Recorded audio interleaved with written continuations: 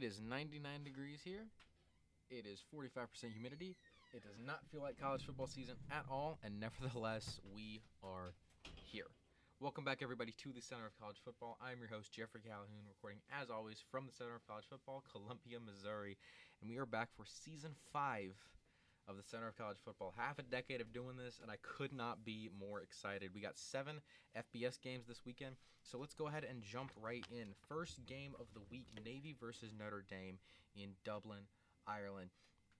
The biggest week 0 game by far. Pretty big spread. Notre Dame's a 20.5 point favorite, but this is always a fun rivalry game. I'm going to pick Notre Dame, though. The coaching there is much better. I like Marcus Freeman. The recruiting, just everything about this team is better. This is one of the most lopsided rivalries in college football, and I'm going to roll with Notre Dame pretty simply here. UTEP at Jacksonville State kicks off at 4:30. UTEP is about a 2-point favorite right now, but I'm going to roll with the minor upset. I'm going to rock with Jacksonville State. I think that in game 1 they do pretty well. I like, Jacksonville State to do okay in season 1. I really do like I like Zion Webb as the quarterback here. I like what he's doing. And I think in their first game as an FBS team, Jacksonville State wins this one. UMass at New Mexico State. This one is going to be pretty simple for me. UMass is a punching bag, and Diego Pavia at Jacksonville State. New Mexico State is incredible. I like what he did last year, especially against Liberty. Jerry Kill is proving to be a very good head coach for the Aggies, so give me New Mexico State here. Ohio at San Diego State. I'm picking another small upset, and this time a road upset. I'm going to roll with Ohio. Ohio under Rourke was very good. They won 10 games last year. They have decent enough returning production. San Diego State was pretty mediocre. San Diego State beat them last year, but I'm still going to roll with Ohio. I like this offense. I like this team. Give me Ohio. Hawaii at Vanderbilt. Vanderbilt won this game by 53 points last year in Hawaii. And despite having like a third of a stadium, I'm going to roll with Vanderbilt pretty simply here. San Jose State at USC. As much as I love Chevron Cordero, I don't think they're going to stand much of a chance. USC is the much better team. The offense is better. They have the reigning Heisman champion. Give me USC. Florida International at Louisiana Tech. They have a very underrated transfer wide receiver quarterback duo with Hank Bachmeier and Dakotas Crawford. Crawford is pretty unproven as he got hurt at Nebraska, but FIU is kind of a joke. They haven't been really much of anything in a couple years, so give me FIU. So those are my game picks for this week. This will be a shorter episode, but at the risk of this being literally 3 minutes, I'm going to roll over my my New Year's 6 picks for this year. Looking through them, they're pretty hot takes, so we'll go ahead and jump right in. With the Sugar Bowl and the Rose Bowl being both playoff games this year, most of this is at-large bids. So first off is the Cotton Bowl. I have Texas versus Penn State.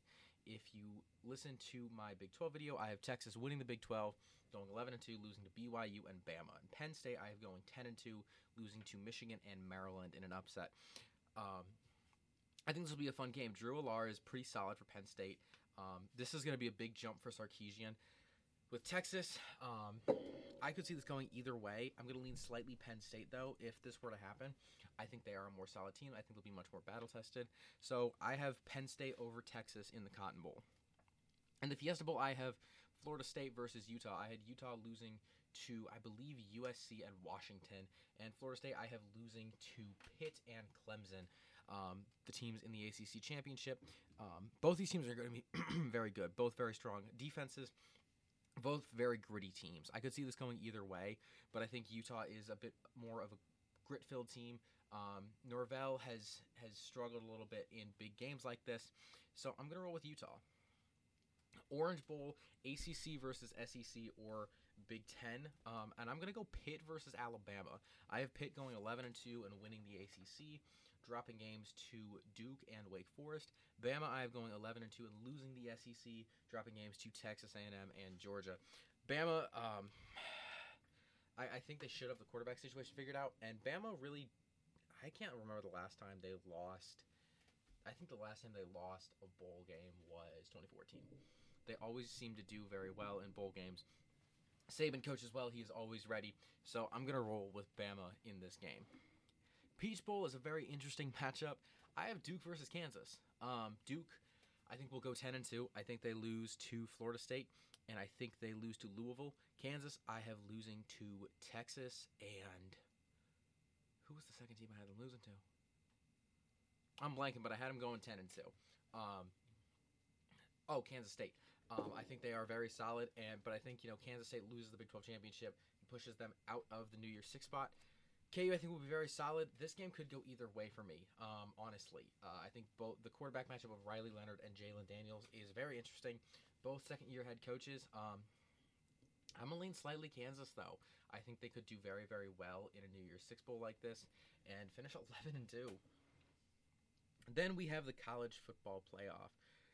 In the Rose Bowl, I have number 2 Michigan versus number 3 Washington.